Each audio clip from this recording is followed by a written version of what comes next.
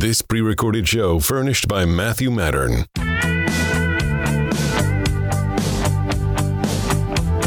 This is Matt Matern, and this is the Unite and Heal America program. My guest today is Dr. Diana Hendel, and she is here with us, has written a couple of books. Would love to share those with the audience and talk to you, Diana, about your experiences in running a hospital and your background, how you got into the medical field. And Sure. Well, my professional career started in the late 1980s, and I started as a clinical pharmacy student and then a clinical pharmacy resident at Long Beach Memorial Medical Center and Miller Children's Hospital, which are in Long Beach, California.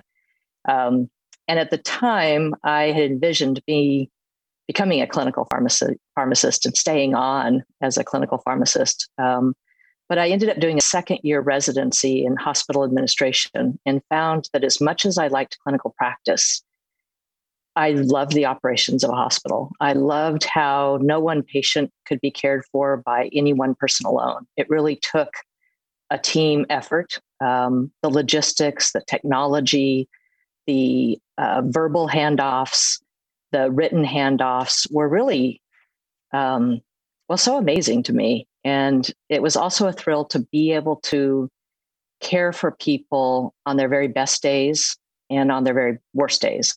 So like at our medical center, any one moment, someone might be experiencing the very best day of their life. They're having a baby or a newborn is being brought into their family. But at that same moment, perhaps someone else or their family has experienced the worst day of their life, their passing. And it always struck me as the responsibility and the honor of being for people at all stages of their life. And to do that as a team was really extraordinarily fulfilling. And so I stayed on actually as a supervisor in the pharmacy department. And then over the course of the next 20 years, I had the opportunity to serve at all levels of leadership and throughout our healthcare system, and then ultimately becoming CEO of Long Beach Memorial and Miller Children's Hospital in early 2009. So that's my background of career and why I chose hospital administration as a career. Sure. Well, that's a great story. And as far as being the CEO of Long Beach Memorial Hospital is quite a big job. I would imagine there are hundreds, if not thousands, of employees that support the facility, and it is a pretty complex organization. Maybe you could tell us a little bit more about that and what that entails. Well, sure. In addition to being providers of care, and everyone would recognize that a hospital provides care, we were also an educator of the public and, of course, a training site for future medical professionals. But we were also one of the largest employers in the region. So we were a major economic engine for the region and very much a cornerstone, very much a part of the fabric. In fact, Long Beach Memorial had been in existence since 1907. So well over 100 years of caring and educating and providing jobs, employment for people in the region. There were more than 6,000 employees associated with Long Beach Memorial and Miller Children's, more than 1,500 independent practicing physicians, and then several thousand more contractors that worked as part of or called Long Beach Memorial and Miller Children's home as an employment opportunity. So that's the background of the size of the organization and its importance to the community. And I say a lot of that with kind of reverence because, as I'd mentioned, being part of something that was very mission driven, there for people at all stages of their career, but also that responsibility of providing care, educating, and providing jobs was something that was not lost on any of us in the leadership team. Well, it's kind of like a small town. I mean, you're talking about 6,000 employees and thousands of contractors and 1,500 doctors. That's not it's more than a few streetlights that you have to go through to go through that small town. So that's a big operation. So I would imagine very challenging as the CEO of an organization like that. What were the things that you found most challenging and rewarding while doing that job? Yeah, well, it certainly was a city within a city. And like all cities, we never closed. It was a 24/7, 365 day a year operation. We never closed. We certainly had, lots of challenges. Healthcare and hospitals in particular are a very razor thin margins. And more than half of expenses is labor. And so managing the thousands of people who work in that environment and ensuring that we are as efficient as possible, but that we're also able to provide as much care to people in our community. We were not for profit. And so we're there to serve regardless of someone's ability to pay. And certainly throughout my career in that kind of intense operation, I'd encountered lots of adversity and had lots of experience managing the unexpected, the operational mishaps that might happen or financial hardship, the very lean years, to external or internal disasters, power outages, water outages, earthquakes, external disasters where traumas were brought to us, and occasional PR nightmares. And our teams had really been very well trained and seasoned in crisis management. After all, trauma was a big part of our business. It's just that it was almost always other people's traumas that we faced. And rarely were we in the position of responding to our own internal trauma. But that all changed on April 16th, 2009. And we had an extraordinary workplace trauma that affected the organization and me personally for years to come. And it was a day that we really described as the before and the after, a trauma that shook the organization to its core. Well, tell us a little bit more about how did it shape you and the organization going forward? Yeah, well, on April 16th, 2009, a man entered the outpatient pharmacy of the hospital, and it was adjacent to the main lobby. And he shot the supervisor of that outpatient pharmacy several times at point blank range. He then ran a considerable distance through the hallways of the medical center, and he waved the gun and yelled at people to get out of the way because he didn't want to hurt them. He exited the building near the emergency department, and he then encountered the executive director of the outpatient pharmacy services, and he proceeded to shoot him several times at point blank range before he ended up turning the gun on himself. The two victims and the shooter died on site. And obviously, this event was terrifying for those who witnessed the shootings and responded to the scenes. And as the CEO, I was in the vicinity of the first shooting and ended up responding to all three scenes. I'd known both victims, and one in particular was a very good friend. But regardless of any one person's proximity or involvement, it was traumatic for everyone in the organization because the shooter was an employee. He was not only a member of the pharmacy staff, he was beloved by many throughout the hospital. And he'd even been recently honored as the Employee of the Month. Quite traumatic. And I can't even imagine what that would have done to you personally or the effect on the organization, the fear that must have pervaded the organization after something like that happens. Maybe you can describe that for us. Sure. Well, as I mentioned, as an acute care hospital, we couldn't close after the shooting or stop to regroup. We still had more than 600 patients that were in-house who needed our care. So we had to go on. And so I often thought of it as the off-sided business idiom of continuing to fly the plane and repairing it at the same time. We made a lot of mistakes in our response, but we did an extraordinary job. What I found in responding to trauma that happens internally like that, the level of camaraderie, connectedness, it really revealed this extraordinary esprit de corps. In survival mode, there were many, many positives, driven, I think, primarily around our human tendency, at least initially, to come together in a crisis. And I've seen this pattern, certainly, as I work with other individuals and organizations that have been traumatized. But even as the immediate danger passed and the event was deemed over, the full extent of its impact didn't really end on the day of the shooting. Many individuals, myself included, and the organization itself had been severely traumatized and, as I'd said, shaken to the core. And I think often when I hear of other shootings or other traumas that are so shattering, particularly around safety and security, I often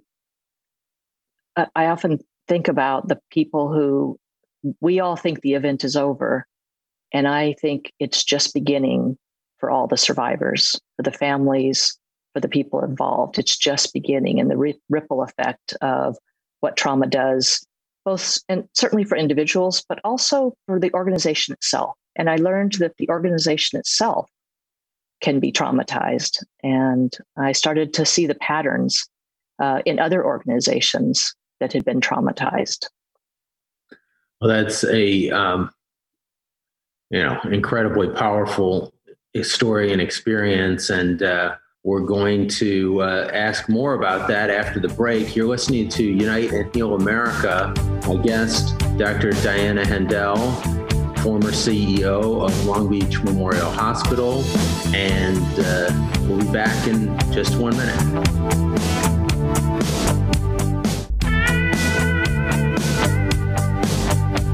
Welcome back to Unite and Heal America. My guest again, Dr. Diana Hendel, former CEO of Long Beach Memorial Hospital. You're listening to KABC 790, and I wanted to talk to you, Diana, about how this affected you personally after this shooting, and what was your response in going forward? Well, it was an interesting kind of two-pronged. As the incident commander, as the senior most person, I was leading our response. And because we all had been so well trained and really seasoned, we hadn't experienced something as tragic as this, we could go into auto mode. We had a really well-designed structure for responding to disasters, and we had practiced it and used it many times. But having that structure really served us well. It helped to steady our emotions. It helped to keep us really focused. So on the one hand, I could move just readily into professional mode. But on the other hand, this was my home department. These were people I knew well, and I'd been witness to the scenes. And so for me, on an individual basis, I was severely traumatized. And I don't know that until months and months later, and thinking back on it, that I realized that I'd really been in shock for a number of months. I threw myself into hyperdrive. I found that I coped in what I thought were really socially acceptable and very positive ways. I just threw myself into work. And in some ways later, realizing that that overwork, there was some relationship to atonement. I had been the leader responsible and the responsible leader for an event that had affected our organization. And the motive surrounding the event was very complicated. And because it was an insider, created a tremendous amount of complication for us as an organization. For me personally, one of the motives that emerged instantaneously was the shooter had been angry about an upcoming layoff. And I had struggled with that particular layoff and the decision around it. And so it just was like an arrow to the heart, a dagger that years later now, of course, I can see that, of course, I didn't cause the shooter to do what he had done. But in the throes of trauma and as an individual, what was deep-seated for me was a belief that I had been responsible, that I had somehow been a factor. And while I could try to talk myself out of that and think about being irrational, that really only the shooter was responsible, what I noticed that when traumas like this happen, once we know the what and the who, once the details, and once we're stable, if you will, that the event is over, our natural question as a society, as groups, as individuals, is to ask the question, why? Why did this happen? Well, that question inadvertently can cast a wide net of secondary blame and self-blame. And so I think there were lots of us that evaluated our relationship with the shooter and had created narratives around whether somehow we played a part. And we see this a lot in people who've been traumatized. It's not uncommon for soldiers or commanders to feel responsible for death or injury to their troops. And so very much as the commander in chief, if you will, I felt that. Now I got help, and we secured psychological counseling for our teams in addition to all the other logistical kind of help that we needed. But remaining in the same environment year after year, seeing the same scenes, I couldn't completely recover and heal. And so I found after 6 years in the organization that we had rebounded. The organization in some ways had gotten stronger than ever. In some ways, I had gotten stronger than ever. But I found that I did need to accept the fact that I did have PTSD, that I needed to step aside. And, the organization deserved a completely healthy CEO, and I deserved to completely recover and heal. And so I stayed for 6 years and enjoyed every minute of it, but also was privately tortured by it. Many people have asked, why didn't I leave sooner if I had been so traumatized? Or why wasn't I able to recover in the same location? And I think back on it, and I think that I didn't stay one day too long, and I didn't leave one day too soon. We had healed in the best way we could, and I personally had healed as much as I could. And so then it was time to step aside, and that's what I did. And so that's how it affected me as an individual. Well, it's certainly very admirable of you to see that you had reached a point where it was valuable to you and to the organization to move on, because I think that there's probably a lot of leaders out there that would grip on to the bitter end and not give the organization a chance to kind of reach to the next level. And it might not even be in that traumatic of situation, but they have a hard time relinquishing the grip on the organization. So kudos to you for doing that. And I guess I would ask, just kind of segueing that experience to how that informed the writing of the books that you've written, Why Cope When You Can Heal, which you wrote with Dr. Mark Goulston and you co-authored. Tell us a little bit about that and how your experiences at the hospital informed that book.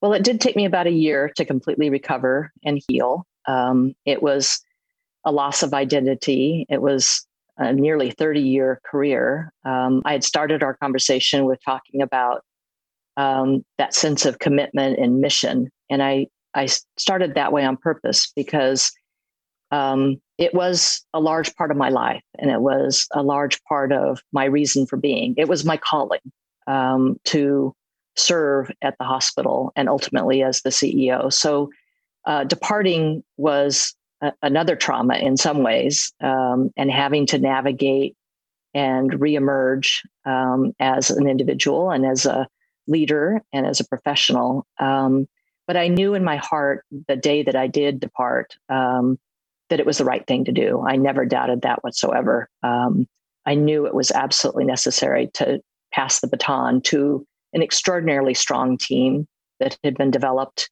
and an organization that, as I mentioned, had been, that was a legacy. It had been in serving that community for more than 100 years. So it was, I had done my part and it was time to pass the baton.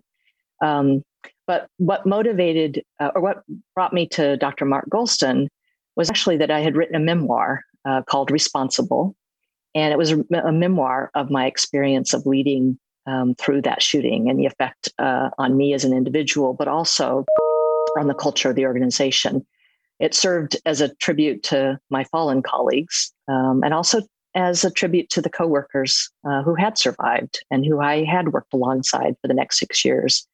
But I also wrote it because I wanted to, in essence, come out as a leader who had PTSD.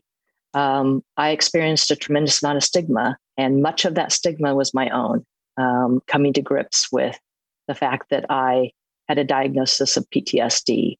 We toss that word around pretty casually, but when someone really has it, you really have the feeling of the stigma. And as I said, it was many of my own beliefs tangled in the idea that PTSD was somehow a personal weakness, that I hadn't been able to rise above it. And it wasn't until going through the full recovery to understand the injury and understand that actually I had become even stronger as a result of the trauma. So weakness was not the factor. It was an injury that I had to recover from. So that memoir was really important to me. And it's what drew me to Dr. Mark Golston. He and I then collaborated this past summer on a book specifically for healthcare workers. And you said the title, Why Cope When You Can Heal. And it was specifically to both record the history of the COVID pandemic and the impact on healthcare workers, validate the traumatic stress that they're experiencing, and hopefully augment the services and programs that many hospitals have put in place to ensure optimal well-being. Because we know that healthcare workers are at risk for burnout, they're at risk for traumatic stress now, and potentially at risk for PTSD. And so we wanted to be of service to help others on the healthcare front lines as they navigate what now is well over a year of pretty stressful conditions within healthcare organizations. Well, I think one of the things I just wanted to clarify, when you're talking about PTSD, we're talking about post-traumatic syndrome, stress disorder. And post-traumatic stress disorder a lot of times is associated with combat and troops and the military. And a lot of our troops have suffered from that. And certainly the type of trauma that you had been through is similar to the types of trauma that somebody would see on a battlefield shooting. But sometimes it doesn't have to be quite as dramatic as trauma of a shooting to register at that level. And maybe you described it a bit in your book, but I think it'd be helpful to the listeners to hear a little bit more about that. When I think of the trauma definition as something that, in essence, is an existential crisis, something that threatens our existence, our lives, or our livelihoods, something that involves death or threat of death, or such major disruption or destruction where people describe a sense of groundlessness, that what they thought they could count on, they no longer can, and something that really supersedes adversity or routine business stress. And without a doubt, healthcare workers, let's be really clear, they're amongst the most resilient, the strongest, the most emotionally tough people in our society. We'll continue this after the break. You're listening to Unite and Heal America with Matt Matern, my guest, Dr. Diana Hendel. And we'll come back in a minute talking about our heroic healthcare workers. So stay tuned. You're listening to KABC 790, Unite and Heal America with Matt Matern. Our guest today is Dr. Diana Hendel, and we're just talking about PTSD as it relates to healthcare workers during the pandemic, and your book, Why Cope When You Can Heal, which you co-authored with Dr. Mark Golston. Tell us a little bit more about what healthcare organizations and healthcare workers have had to go through that would have caused a fair amount of PTSD in those facilities. Yeah, as I mentioned, healthcare workers are extraordinarily resilient, and they are accustomed to handling death. It's not uncommon, but nothing on the scale and scope and the duration of the COVID pandemic. And so initially, when there wasn't much information known about the virus, there was a lot of risk for healthcare workers themselves. And so it was very similar in some ways to the insider, that many times people are brought to hospitals for care, but people being brought to the hospitals for care also posed a risk to the healthcare workers themselves. But the other part of the traumatic stress that healthcare workers have experienced is that certainly in the initial days and even throughout the entire pandemic, most patients, no patient was able to be in the company of their own family members. And so bearing witness to patients passing away by connection to iPad with their family members is extraordinarily stressful. And again, while a healthcare worker might be accustomed to a death on occasion, nothing to the scale that we saw with the pandemic. The other part that created a tremendous amount of traumatic stress is that many healthcare workers were separated from their families. They themselves didn't want to infect their family members. And so many were working long hours and separated from their family members. So those elements of trauma, if you will, because they do involve death, because they do involve so much groundlessness and uncertainty, we have seen a rise in traumatic stress. Now, whether we'll see it actually become PTSD remains to be seen. And it was one of the reasons that Dr. Mark Golston and I wrote Why Cope When You Can Heal, because we wanted to be able to be, again, in service to intervene and help organizations intervene sooner, so that we called attention to it being traumatic stress and didn't just label it everyday or routine stress, so that measures could be taken to ensure that people got the help they need.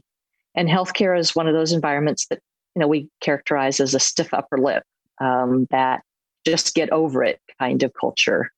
As I said, healthcare people are really tough.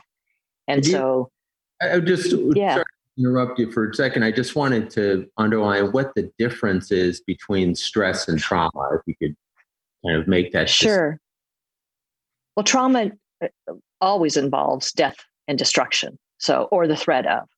And stress is subacute, is less than that. We think of setbacks or adversity, disappointments, that those are stressful, and they can create a tremendous amount of stress for us in society. But traumatic stress is where it involves the threat or the actual death or threat of death to individuals who are involved. And so the pandemic has been extraordinarily stressful for people in healthcare. And I think many of us outside the hospital are not as aware of how stressful it has been within. Now, the organizations, many have done a tremendous job in ensuring that there are assistance programs, lots of psychological support or chaplains or others who can be, or peer support groups be in support. And so the hospitals have really stepped up to call it traumatic stress, so that we don't just close the door on that chapter and not process the feelings and the emotions that healthcare workers have experienced over now more than a year now. So how do you see what can be done by healthcare professionals and leaders in healthcare organizations to address this trauma and stress that have deeply affected healthcare workers? Well, what I'm seeing many organizations do, certainly in the early phases, they established employee assistance programs. So they had an array of services available, but also people were extraordinarily busy. And so it made it hard to access those services. I'm seeing most organizations be very forthcoming about naming the stress, if you will, that their workers have been under, honoring them, if you will, in that this has been an extraordinary year, and not just pushing on and not just moving forward without also processing what they've been going through. What a lot of the work that we do and others do, and healthcare professionals in the hospitals have been doing, is helping healthcare workers take care of themselves, focus on, in essence, putting their own oxygen mask on first and making sure that they have habits for self-care or access to additional care for themselves. So that's first and foremost. We're also working with organizations on helping individual workers identify moments that need processing, moments that were perhaps triggering for them, perhaps a week or a particular set of days where there was inordinate amount of death that they had to just keep going forward and now do need to process through. So that's been a lot of the focus, certainly of hospitals, and a lot of the work that we do in helping to support that.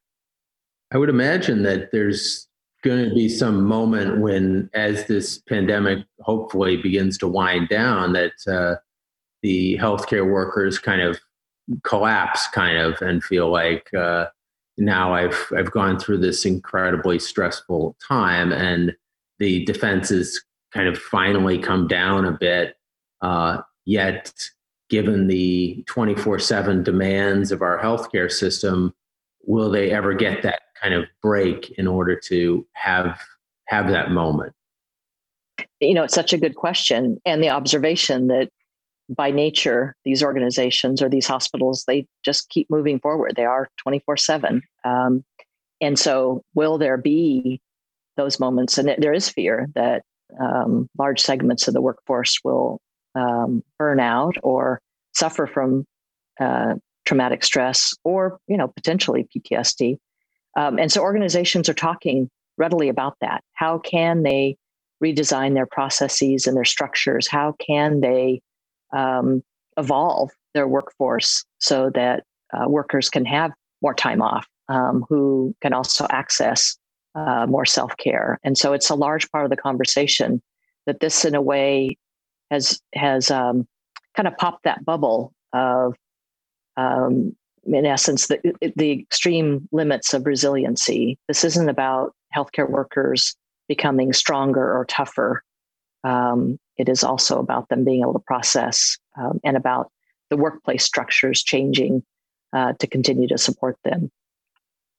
Right. And this, the question I have is, in terms of the number of people that experience the trauma, both in the healthcare and outside of the healthcare field, you had said in your book, approximately 70% of the general population experiences some kind of traumatic event during their life. So what percentage of that group will go on to experience PT, post-traumatic stress disorder?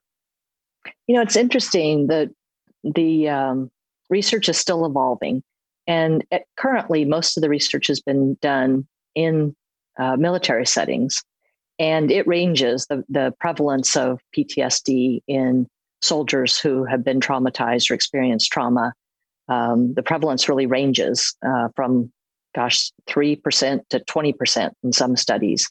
But much more needs to be done, because we often think about the factors that lead to someone officially having a diagnosis of PTSD. And we often think about the individual elements, their past histories, their past traumas, perhaps.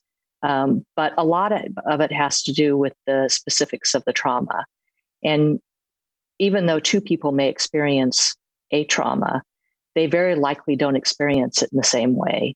Their proximity to it, the relationship or history with the people involved, their role in, let's say, in leadership or commanding, if it's a military setting, the nature of the trauma, the severity of it, the shocking or surprise nature, if the perpetrator or the person who has caused the trauma is known, if it's random act of violence versus an internal violence. So all those factors come into play. And so there's not enough yet known about our ability to predict who might have PTSD. But it's why it's so important for destigmatization of PTSD so that we can be right from the outset casting a wider net so that people who might develop PTSD do get the care they need. Well, I want to ask you a question about the frequency of somebody experiencing trauma, say, whether it's a healthcare worker or a military veteran, and whether that also plays into it. And we'll get back. We'll have you answer that question after the break. You're listening to Unite and Heal America with Matt Matern. My guest, again, Diana Hendel, former CEO of Long Beach Memorial Hospital and author of a number of books. You'll come back in 1 minute. You're back listening to Unite and Heal America with Matt Matern. Our guest again, Diana Hendel. Please, if you would, Doctor, talk to us about whether the frequency of traumatic events affects whether or not somebody's more likely to get PTSD. And then also like to just kind of segue into your second book with Dr.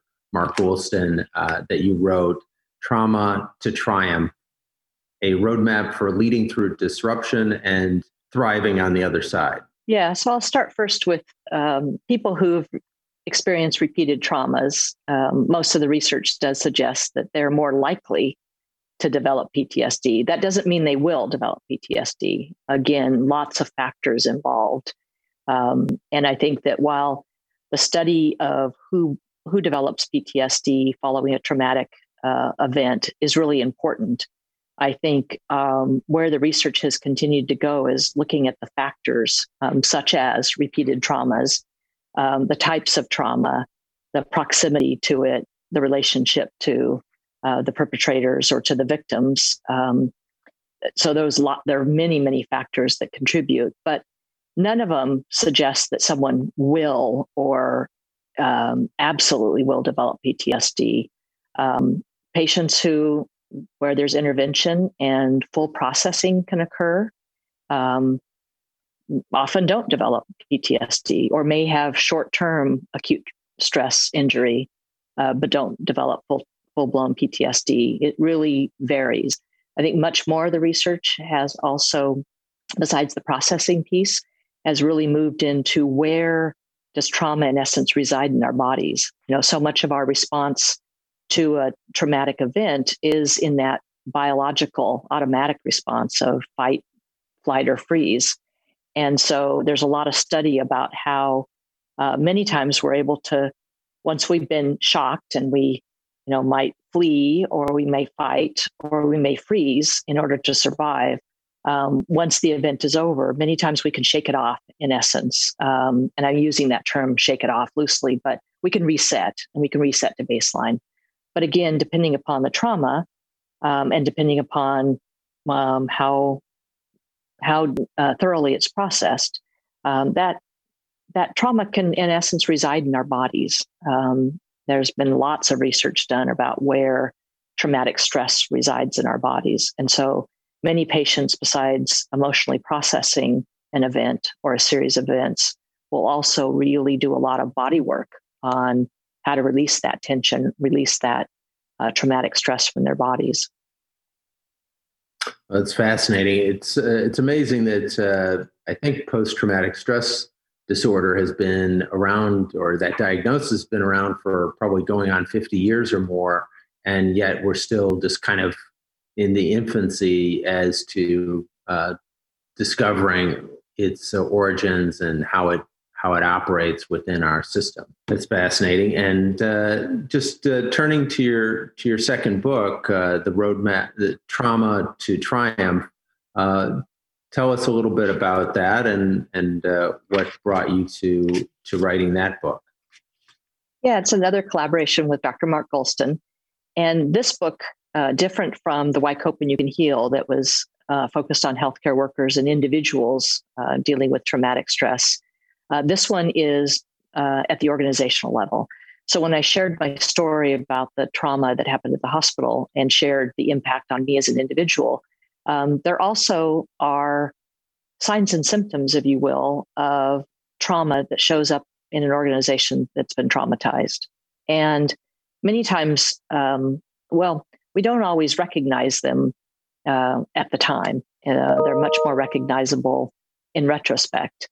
And at the time that our organization was traumatized, of course, we did get lots of help for individuals, but there weren't experts in the world for how trauma affects the organization or the culture of the organization. And in fact, to date, there are very few books that are published that talk about it at an organizational level.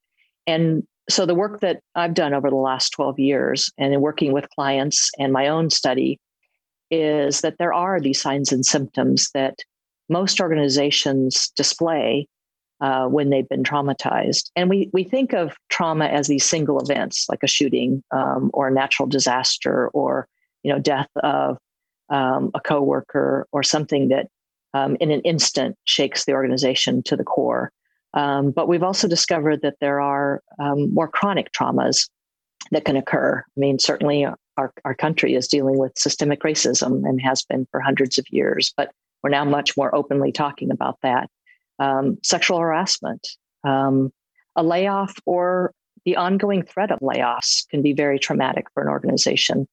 And so in working with organizations that have been traumatized, we see these patterns and these signs and symptoms. And so we wrote the book, one, to provide these observations. And many organizations that have been traumatized see themselves in the mirror and say, aha, we did discover that. We did see those patterns. But then the rest of the book is very tactical, very actionable. We didn't want to just describe a problem. We wanted to have actionable tactics for how organizations and their leaders could address trauma so that they didn't just position themselves to survive through an existing trauma or prepare themselves to survive the next trauma, because it's not really a matter of if, it's really a matter of when. But also what we learned in my own organization is how we rebounded our focus on team building, our focus on decision-making, our focus on our communication practices. They actually made us stronger for everyday circumstances. So we became a better organization in the aftermath because of how the trauma had affected us. Well, tell us about the signs and symptoms of a traumatized organization as opposed to a traumatized individual. Even though we all experienced the same trauma, in our example, the shooting, or in the COVID example, we're all experiencing the same pandemic trauma, but we're not all experiencing the same way. The proximity, the relationships, as I've mentioned, all those were factors in how it affected the individuals. So at the organizational level, then, because there are these wide points of view, because very few people have access to all the information, there are all these narratives that emerge. And so with that and that question of why, what very often happens after that initial coming together and camaraderie and esprit de corps and connectedness and that feeling like we can get through this, what happens when the question of why, then the blame happens, finger pointing happens. And sometimes it's really outright and sometimes it's more insidious and under the radar. But that's a characteristic of most organizations and the impact on their culture, that there's an underlying blame or finger pointing about the cause. Questions like, why didn't the organization prevent it? Why did leadership do the layoff in this case that caused it? I mean, that belief. Were there signs and symptoms that were missed? Why didn't we have bulletproof glass? Why weren't our security guards armed? Questions like that. And in any kind of trauma, there's a series of blame-oriented questions that emerge. But the second is that there's a wide range of guilt, and at the individual level and at the organizational level. And then ultimately a fair amount of shame. Sometimes the organization is ashamed of what has happened. And can there customers? Can their patients, in our case, can their communities trust them? How they navigated or how they conducted themselves? Did their culture cause that trauma to occur? So that kind of trifecta of blame and guilt and shame is really quite common in organizations. And that last one, the shame, often makes the conversation pretty taboo because there's a wide range of points of view. It makes it really difficult to process what's happened as an organization. And so it becomes taboo and often very unspeakable. And even though the event or the circumstances aren't talked about, they remain underground. And that causes a lot of cultural harm in the organization. Let me ask you, in terms of just kind of wrapping this part of it up, we've got about a minute to go. How would you counsel organizations to move forward to get to the triumph that you talk about in your book? Yeah. Well, quickly in a nutshell, and again, we really elaborated in our roadmap book. We talk about being prepared and having a rapid response team, having an organization that is able to assemble its members really quickly and not haphazardly.